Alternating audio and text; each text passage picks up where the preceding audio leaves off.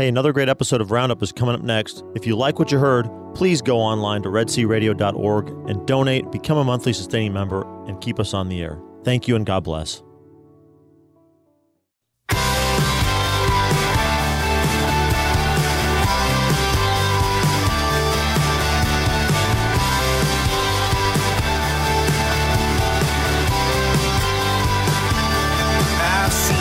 Good morning. Welcome to Red Sea Roundup. I'm your host, Gene Wilhelm. Today is Wednesday, January 9th, 2019, and we have a saint of the day that's not quite as obscure as what I normally have, and the saint of the day is St. Adrian, and St. Adrian was an abbot in what later became St. Augustine's Monastery in England. What's interesting about him is that he refused the job of Archbishop of Canterbury when it was offered to him, and later accompanied the man that would take that position, and that man appointed him as abbot. So it took a lot of humility to be able to do that, I'm sure. And I've got Thaddeus with me here, and he's nodding his head, so he's trying to figure out which microphone's going to work for him today. Morning, Gene. How you doing? Fine, thank you. How are you today? Getting better, one day at a time, getting over the sinus goop and glop. So to our listeners, if you hear a croak every now and then, it's the frogs in our throat that are, both of us are riveting a little bit on that. Mm-hmm. So how was your New Year's? My New Year's has been fantastic because my mother and father are in town, and my sister was in town until last Sunday. So they're staying with us. They always come at this time of year, and it's just really, really wonderful. And the weather here is a little bit warmer than in Denver? A little bit for the most part, yeah. So they like that. That's good. Yes, sir. There's so much going on, and you and I were talking a little bit before we went on the air that this is the time of New Year's resolutions, and so indeed, there was a book that was given here at St. Mary's to permanent parishioners, and I believe over at St. Anthony's also, called The Biggest Lie in the History of Christianity. The Biggest Lie in the History of Christianity, yes. And that lie, according to our good friend from Dynamic Catholic, Matthew Kelly, yes, sir. He's the author, yes. He's the author, and he said basically that... Are you picking up? I'm doing my best Ed McMahon to your Johnny Carson right now. That's right, but you didn't bring me my cup of coffee. Sorry, sir. But anyway, what Matthew Kelly seemed to indicate was that the biggest lie in the history of Christianity is that its holiness is not for everybody, that not everybody is called to be holy. That's the message I got out of the book. And Matthew Kelly counteracts that with the idea that you can be holy if you take it one step at a time, and that if you have a New Year's resolution, for example, to increase your holiness during the coming year, that if you do something just as simple as doing a kindness to somebody that's very unkind to you, saying I love you to somebody that needs to hear I love you, treating your spouse kindly, even when there's maybe something that's not going on quite right between the two of you, that is an act of holiness in itself. And that if you just accept that, even if it's only one a day to begin with, that you're on the path to holiness when you do that. Yeah, and I think being intentional about it too. You know, you're doing those things with the intention in mind of being Christ to the other person, of trying to live in a Christ-like way, and you're making those sacrifices and putting them at the foot of the cross with our Lord and doing it with that intention. I think that's important too. And I think the other side of that is that in our culture, we still, even Christians, Catholic Christians, seem to think more that love is an emotion rather than love is a determination of the will. That's right. It's an act of the will. An act of the will, and that it doesn't mean that you have to feel like you want to be kind to that person or to smile at that person or whatever, but you make an act of the will to do it. Right. So it's living. It's dying to self, doing less for yourself and for the other person, doing what's good for the other person. Right? So it's really you can be disappointed that the emotions don't follow the actions, but know that that's not necessarily going to happen. And Mother Teresa is an example of that she had, 40 years where she had just extreme dryness and didn't even know whether she was doing God's will, except that she was doing the last thing that God told her to do, pardon me. Yeah, or she knew she was doing God's will, but she didn't feel always that she was doing God's will, right? She didn't feel like it. And the gospel for not for this coming Sunday, but for a week from Sunday, is the one of the miracle of the water into wine at the wedding feast of Cana. And there we have the last words that are recorded that Mary ever spoke in the Gospels, and that is she tells the servants, do whatever he tells you. And sometimes that can be very difficult to do. Right, and I think that that's a great pitch for taking up the rosary, praying the rosary, and meditating on the mysteries, and putting yourself in those scenes, being there at the foot of the cross with Our Lady, being there at the wedding at Cana when you're praying the luminous mysteries, right, and really meditating on what's God trying to reveal to me about how to live out a more holy life by meditating on his life on earth and going through it with his mother. And so it's difficult because you don't always want to do that either. No, I mean, if I only did the things I wanted to do, there wouldn't be much that I did. Right. And I can say for myself, praying the rosary it's like spiritual weightlifting. It's making yourself have to go to the gym and lift weights or train. Now let's not get personal here. You're starting to meddle. Sorry. So I'm not recommending that as someone who finds that devotion something very, very easy. And one of the people that the person that I will have the pre-recorded interview with after the break is Mark Mastriani. Yes, sir. Who has appeared numerous times on Morning Air, and he's on Tech Tuesdays. And when I approached him about being my guest, he said yes. So he's a lot going on, and he's currently at the Consumer Electronics Show in Las Vegas.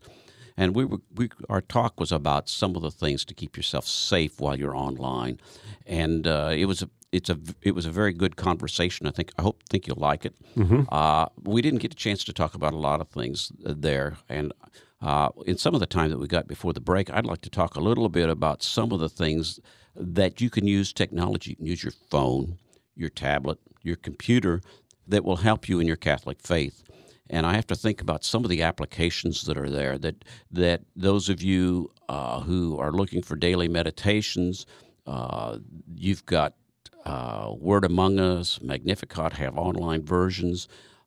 Presentation Ministries has another one. If you do a search on Presentation Ministries, you'll see that.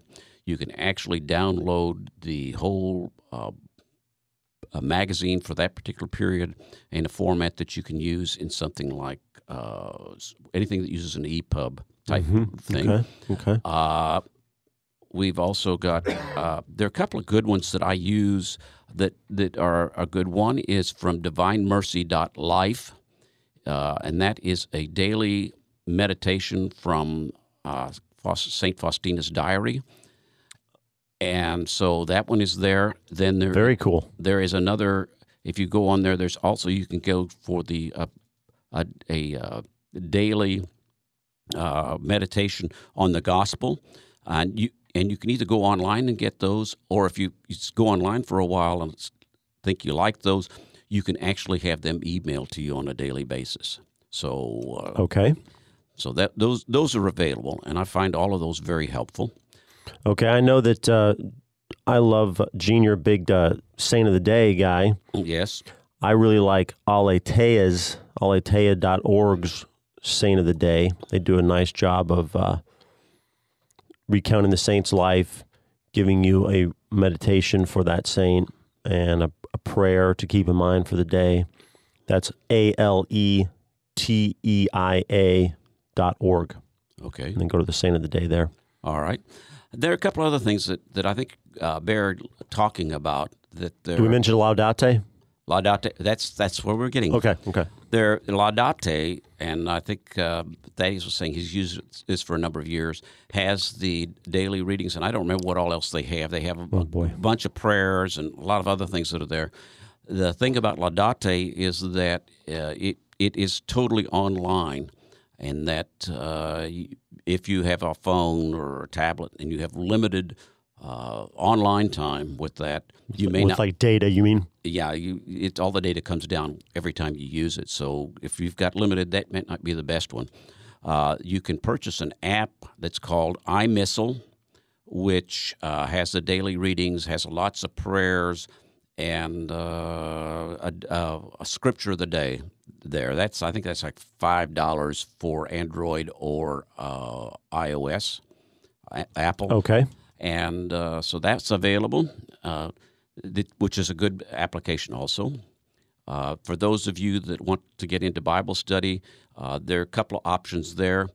Verbum is some of you your Protestant friends may talk about Logos, which is the Protestant version of that. Verbum is the Catholic version. And there is a free... Or is it Werbum? Depends upon where you learned your Latin. Exactly.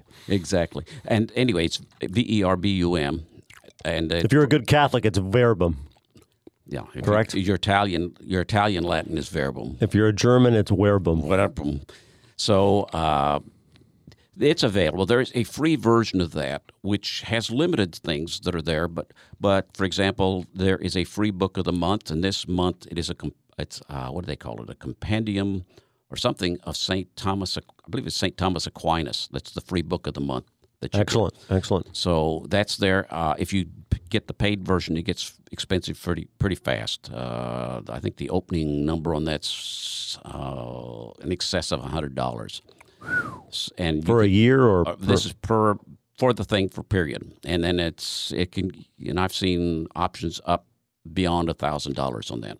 Wow. So, but it's there. So if you're a scripture scholar, maybe you... a scripture scholar, it's there, and it's Catholic. I've used a non-Catholic one for a number of years, which on the and I think we've talked about this once before. It's MySword on the PC, iSword for Mac and Apple products, and eSword for Android products, and it's all there except for the books that the Protestants don't recognize. So, and you've got a Strong's Concordance, and I've got like 10 or 15 different versions of the Bible that I can do, because one of the things I like to do is do a compare. If I don't understand a verse, and even if I look at the concordance, I sometimes like to do a compare between the various versions, translations of the Bible. Okay. So that's there. And there's a lot of resources in this day and age. There really are. And the Laudate, I believe, also has, we've talked about Laudate, it also has the breviary. The Divine Office, yeah. Divine Office. And that is in another application, iBreviary, with the same thing, people from iMissal, which downloads it. Okay. Yeah, and I was going to mention, if you've heard of it, the Institute of Catholic Culture, you can search their app on your app store, Android or iOS. Wealth of free talks, from scripture study to Catholic Church history to Mariology, theology, Catholic philosophy, just so many things there from experts across the Catholic world. Very, very useful. Search for that Institute of Catholic Culture. The other one is if you're in a parish that offers Formed. Yeah. It's an excellent opportunity to get things that are there. Get a code from your parish, and you can have access to that. Get to that. The other thing, those folks that have a focus group at their university, like here at A&M, Focus Fellowship of Catholic University Students. They just had their SEEK conference. All of those talks are available online now at YouTube, and I understand they are excellent talks that apply to people older than college age as well. You find that funny? Some of us are young at heart, even if they're old in body, Thaddeus. Yes. Yeah, I know that's true. I know that's true of you, for sure. So what else? We got a couple of minutes here. What have we got going on that we need to talk about beyond what I've said? Well, I wanted to quickly just announce that famous spaghetti dinner at St. Anthony's coming up on February 10th, Sunday, February 10th. So put that down on your calendars. You get over there, get you some spaghetti. Authentic Italian spaghetti. And I would be remiss if I did not remind people that at the Christ the Good Shepherd Chapel, February 7th through the 9th is the Healing the Whole Person retreat given by the John Paul II Healing Center. You can go to jpiihealingcenter.org, register there, get more information. And they're also having a repeat of what was done here at St. Mary's back in November, I believe it was. The Day of Equipping on Friday, February 8th. Yes, you can also register for that. Mm-hmm. The Day of Equipping was just absolutely excellent, and I'm really looking forward to the other one. Anything else in your neck of the woods? No, my neck of the woods is pretty calm right now. And pray also for Red Sea Radio in your prayer time so that we can do all the things that God is asking us to do. And I think Thaddeus is pushing some buttons here, and we're just about ready to go to a break. And again, Mark Mastriani will be my guest after the break. Okay, we ready, Thaddeus?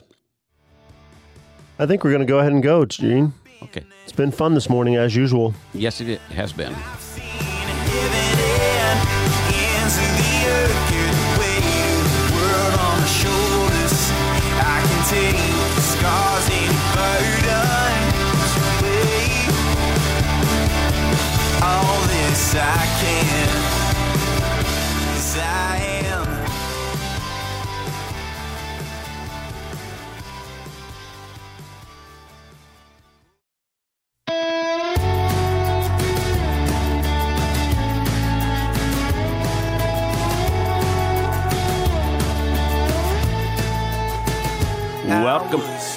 Welcome back to Red Sea Roundup. I'm your host, Gene Wilhelm, and I have with me now a voice that many of you have probably heard on Morning Air, Mark Mastriani, and he's coming to us from Indianapolis, and we are recording this ahead of time because of Mark's schedule. Good morning, Mark.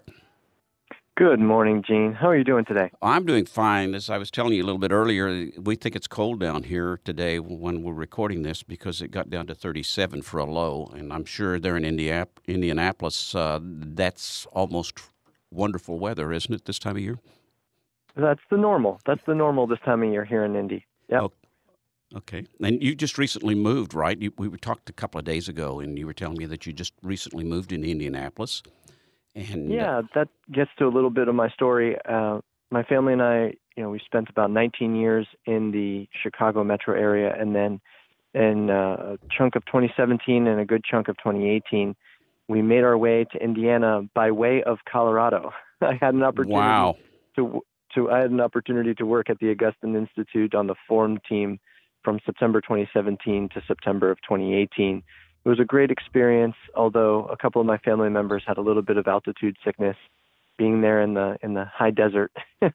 Yes. But it was a great experience to be a part of a Catholic apostolate there in the mountains. Now, Mark, I asked you to come on to talk to us about what people would want to do through this new year when they're making resolutions, how they're going to use their technology, and specifically their PCs and phones and tablets. And can you tell us a little bit about your background? What qualifies you for this, and what qualified you to be that expert for Morning Air for a number of years? Sure, Gene. I would say that I've been a passionate Catholic and a passionate techie for my entire adult life. I got into engineering right out of undergraduate from the University of Notre Dame. went right into engineering and product development in consumer electronics, defense, medical devices for most of my career. Worked my way up through the ranks doing product development, program management, which just means managing a bunch of different technology projects simultaneously. But then in 2008, in a very strong call from the Holy Spirit, I felt like I could use these talents and skills to bring about technology here in our Catholic faith in a special and unique way. And that's when God on the Go was born. God on the Go was a product and a company wrapped around some technology to teach the Catholic faith from the perspective of our Bible using software on mobile devices. So in 2008, apps were just infants. They were brand new ideas that you could put small software programs onto smartphones that people would be regularly carrying around with them. By 2012, our apps were mature, and we were selling our God on the Go Bible software apps to Catholic and parochial schools across the country. And that's what brought me to the folks at Morning Air. I made Relevant Radio aware of this product that I was working on, that it had a technology and a Catholic focus to it, which made opportunity available to get into that Morning Air Tech Tuesday time slot on a regular basis for a good chunk of the last 8 years. And it's been a really great way for not only for me to keep my eyes tuned to what's happening in technology in the headlines, but also, sort of on the back page of newspapers and magazines, what's happening in technology and how that's related to faith and prudence and trust in God. I say that from all of those experiences, technology, I just see it like a tool, like a hammer that's sitting on your table. The hammer is neither good nor bad. The hammer is a tool for use. And how it's used, it's really dependent on the person who lifts the hammer. Their intent and their goals and their mission really does determine how that technology, how that tool is going to be used. That's really how I see technology. I don't see it inherently good or inherently bad. I see everything through the lens of technology as a tool, but we do need to use prudence, right? The gift of the Holy Spirit that we've been given at baptism and confirmed at confirmation is a very important tool that we should use when approaching technology. We should look at it for what it is. It's a powerful tool that can accomplish a variety of tasks that we just simply couldn't even do 20, 30 years ago. Yes. However, it also does have risks associated to it. So, yes. That's sort of the theme I hope we can come back to throughout our discussion today, Gene, is that sure. It's here for us to use, but to use with prudence. Now that, that idea that it's a tool is one particularly techies seem to have more problem understanding that than maybe people who are using the technology, in that it's all fun and games to the techie, whereas a business uses technology to grow its business. And like what you did with God on the Go, you use technology to grow somebody's knowledge of God and the Catholic faith. And it wasn't done, yes, it did provide some revenue stream for you, but it wasn't predominantly that was your sole purpose in life. So true. Yeah. Actually, it was born from the idea that I wasn't nearly as close to God's holy word, God's presence there in the Holy Gospels, as I could have been at that time in my life and in my faith journey. So it in great technology, a problem can be solved more simply and easily than in the past. Okay. For me, the problem was I just wasn't carrying around a physical Bible wherever I went. I was traveling quite a bit for work internationally and across the country, developing our products with cross-functional teams that were global. And for me, it was an opportunity to shrink the Bible down to the size of, to get it onto my phone, or to shrink it down to a USB flash drive that I could plug into any laptop or desktop computer wherever I was. And once I solved my problem, I started to do the research necessary to see how many other people were experiencing this same challenge. And it turns out it was thousands of people in schools across the country. I think one of the biggest challenges that most people that use technology that we're talking about is that they either become addicted to it or spend an inordinate amount of time with it, perhaps in the same way that half a generation or a generation ago, people used TV as something that just totally occupied their time. Yeah, there's a lot of research going on, and this isn't my background in the psychology and sociology of how technology affects, the chemicals in our brain and the serotonin reinforcement of the ding that you hear or the vibration that you feel from your device. But there is science, there is research saying that device addiction and social media addiction is something that we are starting to define, and we'll be starting to have to treat as a disease, as addictive as many of the other serotonin inducing chemicals that are out there in the world. I would say, let's not fool ourselves into thinking that virtual relationships are real relationships, right? God wants to know us on a personal level. We can get to know God and and in the person of Jesus Christ through technology, through apps that bring us God's holy word in smaller doses, or are easily searchable and on a topic that's related to how we're feeling today. But that should just be the foyer into the mansion that is the relationship with our God. It's a great way to get the ball rolling, but we shouldn't trick ourselves that the synthetic source of material is the relationship itself. The device doesn't give us a relationship. Real people having real interactions, sharing real experiences is the best way to form real lasting relationships. And same way with our faith. Yes, Mark. My guest today, for those of you that are just joining us, is Mark Mastriani, who has been on Tech Tuesday on Morning Air on Relevant Radio for a number of years. And I asked him here specifically to talk about some things about, and I think what we're going to talk about is being cautious in the digital realm.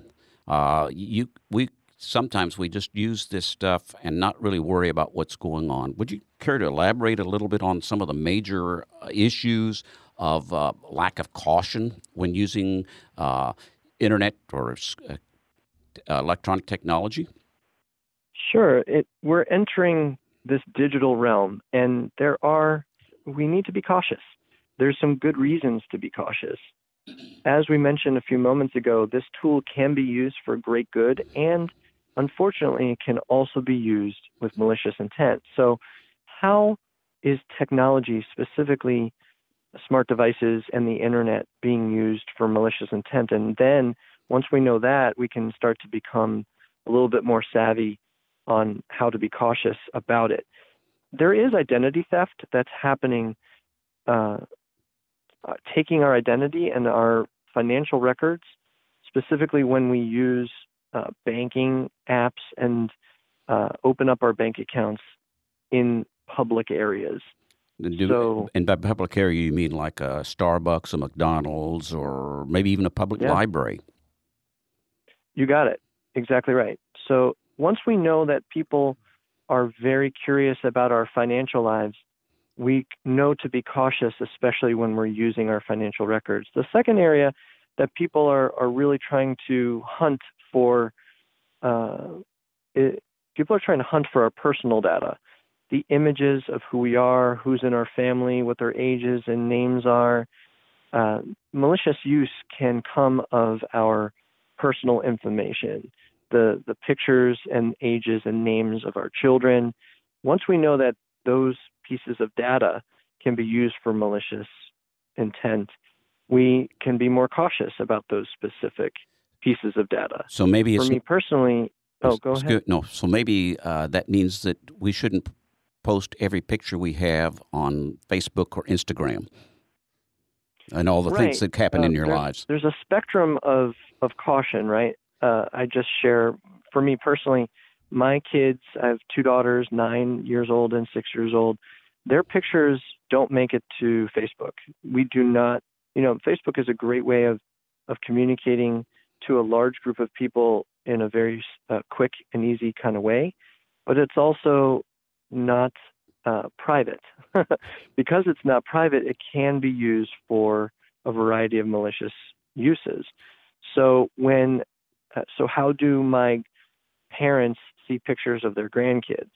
Well, we can print them out and send them to them, or if we're using a little bit of prudence, we would say, an SMS text message, phone to phone, is much less likely to be hijacked than a post through social media. So that's just a little bit of prudence when it comes to the data found in images and messages.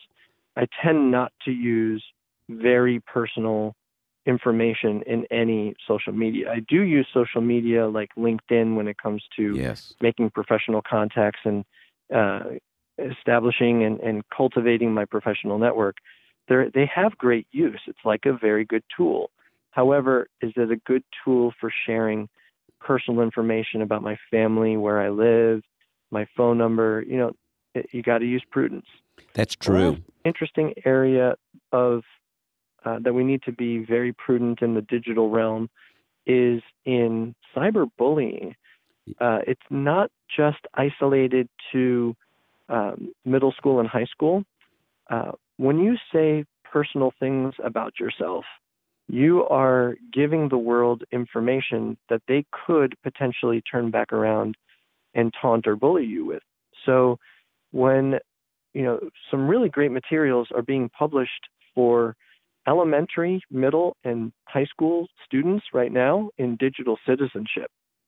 And I applaud all those organizations who are getting these kind of real life skills in the hands of our young people. Digital information about yourself never is deleted. It's always searchable and discoverable. And so giving the world a limited amount of information about what you care about, who you are, is prudent, right? It minimizes the risk of cyberbullying. What I hear you saying in all of this, Mark, is that there are a lot of predators out there, and that with the advent of the World Wide Web, they can be anywhere.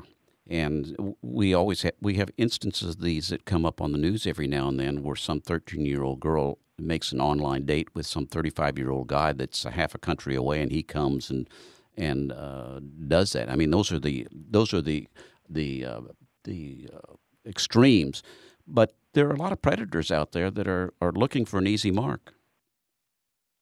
Right, and so yes, the risks are out there. I want to be, accurate with, statistics say it's a less than 10 to maybe even 5% of the people who are using these tools have a malicious intent, but it's not zero, right? To your point, Gene, we want to give everyone a fair and accurate assessment of the risk. It's greater than zero.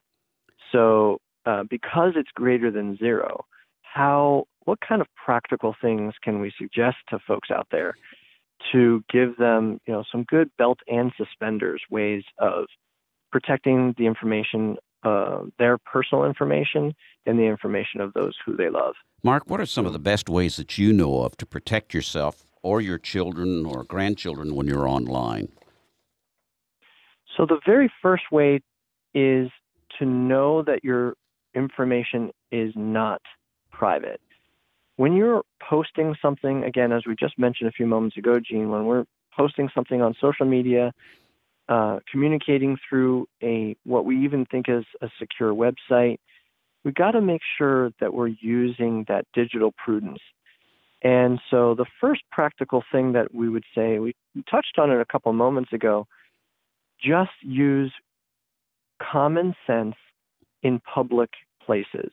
When you're using a public internet Wi-Fi access point at a coffee shop, at a retail store, even in schools and libraries and hospitals, avoid sharing or using financial or personal apps in those environments. The risk is greater than zero. It's probably less than 10% likely that you're going to be watched digitally as you're in these environments. But because it's greater than zero, it's a great practical piece of advice to avoid using anything financial or anything personal when you're in those arenas. If you need to consume information, reading articles is not dangerous. Watching YouTube videos, except if the content is dangerous, Yes. Is not inherently dangerous in these public locations. Wi-Fi is a tool. It's not inherently bad, but just, again, a good use of digital prudence out there in the public is a good thing to do. The second thing would be make sure that your devices have good security protection against malware, spyware, and other viruses. These are buzzwords. Yes, I was going to ask you to explain those for folks. Some of our folks may not know what that means, malware, spyware, and all of those things. Explain that a little bit, Mark. Sure. Malware and spyware and viruses, they can all be put under one umbrella, and that's bad tools. These are bad tools that people with malicious intent could place it's almost like a spy microphone that someone has put onto your device.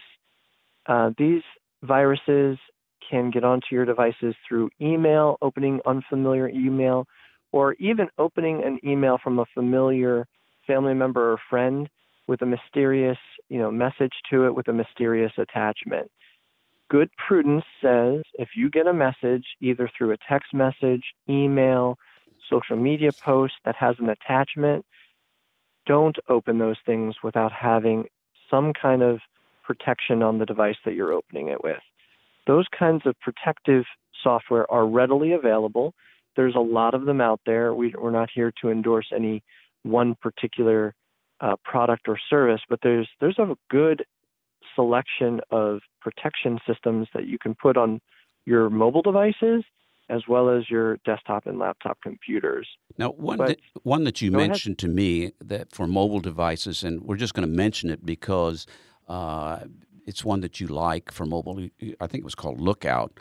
And in looking at that, it appeared to me that it not only does the antivirus and anti-phishing and anti-malware and all that stuff coming in through email, but it also, and I haven't done a lot of research on it, it gives you a little bit of the same types of things that LifeLock does, in that it guarantees that you won't be, your financial information won't be compromised. Is that correct? Correct. Yeah, I'd say there's different levels of security. LifeLock and Carbonite are excellent. They are very highly secure if you are doing a lot of financial transactions through your devices, if your business is financial, if you are regularly trading stocks on your mobile and laptop devices, you may consider going to those levels of very high security. The next level of security on your mobile and laptop devices would just be the software that's readily available. I use AVG on my laptop, yes, and I use Lookout on my mobile devices. I don't get any kind of royalties or I'm not endorsing any of these products, but it's good to use some of the industry recommended and highly rated and regarded safety software for the devices you're using on a regular basis. Even for simple consumption of media, watching TV through your devices, watching Hulu and Netflix, reading lots of articles on online news and infotainment sites. it's good to have basic level security on every device that you're on. And then at the lowest level of security, it's the common sense security. Don't go to unfamiliar sites. Don't use sites that are well known for having lots of security issues. Use prudence when you're actually navigating through this digital realm. Those, I would say, would be my 3 levels of digital security as you're living and working and playing through the digital realm. You can have super high security. You can have good, practical, simple security on each of your devices. And I recommend absolutely at least going to that middle level, but always use digital common sense. Don't download those mysterious attachments. If you don't know the person, it's probably not a good email. No stranger from Nigeria is trying to give you hundreds of thousands of dollars by giving them that's a phishing attack. That's the name of that particular kind of malicious digital. Because they're throwing the bait out there and hoping you bite. Exactly, right? Right. Someone who's asking for your Social Security number is likely in this 5% of malicious intent. And I think this is a good unless point. you're doing a lot of financial transactions. And I think it's good at this point that your financial institution is not going to send you an email asking you to email your Social Security number or account number to you. If you get something like that, immediately call your financial institution and talk to them person to person rather than to do that. I mean, that's very worth spending a couple moments on, Gene. I agree wholeheartedly with what you're saying. These financial institutions, it's in their best interest to keep your information secure once you've given it to them in a secure fashion. A secure fashion might be giving them your personal information face to face in a bank branch. There are other ways to be safe. When you're on your home network, the network within your own home is less likely to be attacked or hacked than one of these public access points of Wi-Fi. So in the corner of your screen, if you're on an internet browser, Chrome, Firefox, Internet Explorer, any of your favorite browsers, and you're working with a financial institution, you want to make sure that you see in the corner of your screen there's a little lock symbol. Now, without getting into a lot of detail here, that's an encryption that shows that not only are you using a good secure network when you're at home or at their bank branch, but it's also encrypted. What does encryption mean? The basic definition of encryption is taking your information, chopping it up into a jigsaw puzzle, shooting the pieces of the jigsaw puzzle in various packets to the bank, and then the bank can put together the jigsaw puzzle back together again because they have the key. They know their software on their side can put the puzzle back together again. The lock in the corner of your screen is something you really want to make sure you're watching. Another thing, and sometimes it's in the bottom right corner, and sometimes it's right next to the web address itself in the very top of your browser. If you see a little lock with HTTPS, S usually means secure. Not always, but it's a good rule of thumb that it tends to be on a secure encrypted server. These are good security measures that these companies are already putting in place. So you can feel confident that these transactions are secure. Their app, if you're using their app on your mobile device, your tablet, or your smartphone, the app itself is also a method of encryption between your device and their network.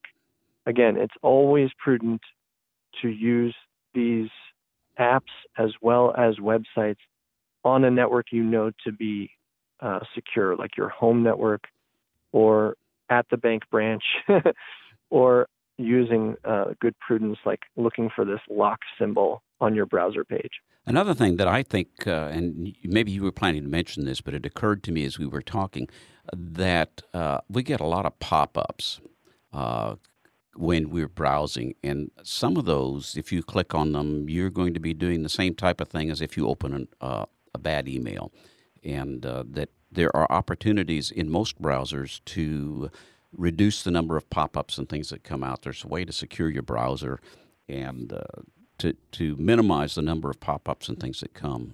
Would you make any There's comments actually about some that? good YouTube videos on how to use in the upper right corner of all browsers, Explorer, Chrome, Apple uses Safari, Firefox is a really good one. In the upper right corner, there's usually 3 horizontal bars or a menu icon of some sort. It's worth your while, again, using good digital prudence to go one level deeper and to understand the security settings. And you can edit your settings at any time. If you trust a certain website, if you're at home, if the pop-ups are a really good offer from a company that you order from on a regular basis, you may want to adjust your settings to allow for pop-ups when you're at home. But in every browser, mobile or desktop, you have the ability to change your account settings and security settings. We don't have enough time to go through every single browser security settings here, but go to YouTube and search for the type of browser you have, security settings, and you'll find 5, 10, or 15-minute overviews for each browser on how to adjust the pop-up cookies and security settings for your internet browsers. And that's I laughingly talk to you that perhaps if somebody's listening that is getting a little scared, I would say, and they say, well, I don't know any of this stuff, that you just get your 16-year-old grandson to come and do all this for you, but make sure that he does it in a way that you can still get into your system. That's right. This digital realm is natural for our young kids right now. They're growing up with smaller and smaller screens. They're growing up in a world that's not the 4 basic networks on the TV. They're growing up in more streaming, and the access to information is so ubiquitous that each individual is crafting their own consumption model. It's a very interesting time to see what our kids right now, Generation Z or iGen, they call our current kids that are coming through elementary school. They're going to be defining, consumption of digital content for the next 60 years. And it's going to be very interesting to see what's around the corner. When you look at the acceleration of technology adoption, you see that each new technology is being adopted to the level of 100 million users per day when you talk about Facebook and YouTube. The new pace of adoption is accelerating. There's another great YouTube video out there. It's 5 minutes in length. It's called Did You Know? And Did You Know gets updated on a regular basis by the community, by the collective internet digital world. The TV, it took almost 10 years to hit 100 million users. The radio took longer than that. But the internet took less than 10 years to hit 100 million users. And then each of these sub-platforms within the internet has taken less than a couple of years to hit 100 million use adoption. And as we continue to fragment, it's going to be very interesting to see, what's the next big consumption of digital content. It's going to be very fun to watch these next 10 to 15 years. Mark, I'd like to change gears just a little bit here. Saint Isidore of Seville is the patron of the internet. And if you look at his life story, he basically was the Wikipedia of his day, that he cataloged and wrote all the knowledge that was available at that time. And that was when the Visigoths were invading Spain. And there's a prayer that you can find on the internet to St. Isidore for when you sit down. And it's taped to the keyboard of my computer at home. So with that in mind, let's talk a little bit about some of the the better tools that are available for Catholics when they're on the internet, or on their system, because I use a couple of Bible software pieces, which you talked about the problem of not being able to get your Bible and all that stuff with you. I've got more on my phone than I used to have in a closet full of books. So true. Yeah, to think about St. Isidore taking 25 years of his life to amass 20 volumes of all the known knowledge of his time and writing it in the best, most widely adopted language of the 600s is just phenomenal when we have access to Wikipedia on any device at the click of a mouse. So some other really solid and excellent resources would be, for our kids, Covenant Eyes is one. Again, no endorsements here, no paid commercials here. This is just good practical stuff that we like because it works. Covenant Eyes is a way to monitor our kids' use of technology. We can do this. All of our devices actually have a way to set restrictions on them, on the device itself. Every iPad, every Android tablet, you can set the restrictions to limit or prohibit access to the internet, limit or prohibit downloading of apps, limit or prohibit use time of these screens. So I highly recommend going to the device itself and seeing what the restrictions capabilities are for the device. But going a step further, looking across an entire person who may be consuming content across multiple screens, Covenant Eyes is very good. There's a couple other excellent ones that we can bring to everyone's attention. But Covenant Eyes is a way of looking at the user holistically from all of their screens. Yes. Checking out what sites they're visiting, for how long, monitoring, limiting, or prohibiting sites is in the control of the parent or the responsible guardian. What with Covenant Eyes, I am an accountability partner for somebody with Covenant Eyes, and he knows how to get around it. I mean, so it's not perfect, but it's better than nothing, but it's not perfect. And so right, belt and suspenders. As we mentioned, there's these levels of security. We can't put all of our trust in one tool because our devices and our use of the internet is so fragmented across multiple devices and multiple sites. So that's a very, very good point for digital prudence. Is let's not put all of our trust in one security or risk mitigation. Let's have a few to share the risk in order to be the most safe. Mark, we're about to run out of time. I would, again, for those of you who are just joining us, Mark Mastriani has been my guest, and he's been on the Tech Tuesday on Morning Air on Relevant Radio for a number of years. Mark, would you like to maybe summarize or give us one good salient point that we need to understand from this whole conversation, and maybe tell folks one place where they could go to find some of the information for themselves? Sure. I would, just to wrap it all up, Gene, I would say, digital prudence is always wise. God gave us the ability, he shared his creative ability with us, right? These tools that have been created, more than 90% of their use is for good. Let's bring about the kingdom of God through use of technology. I applaud all men and women of good faith. Use technology, be aware of its benefits, go out there and bring about the kingdom, use it for charitable purposes, use it to reach out to those in need, and also be aware that the risk is more than zero, that people are out there to grab your either financial or personal data in ways that they can utilize for their personal gain.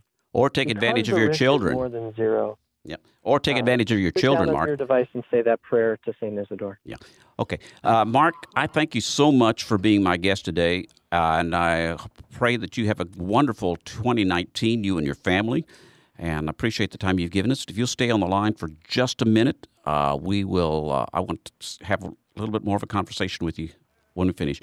And again, as I say always, when choosing between the values of heaven and the values of earth, always round up. Since you wake up, this dead man walking, shake off rumors and talking.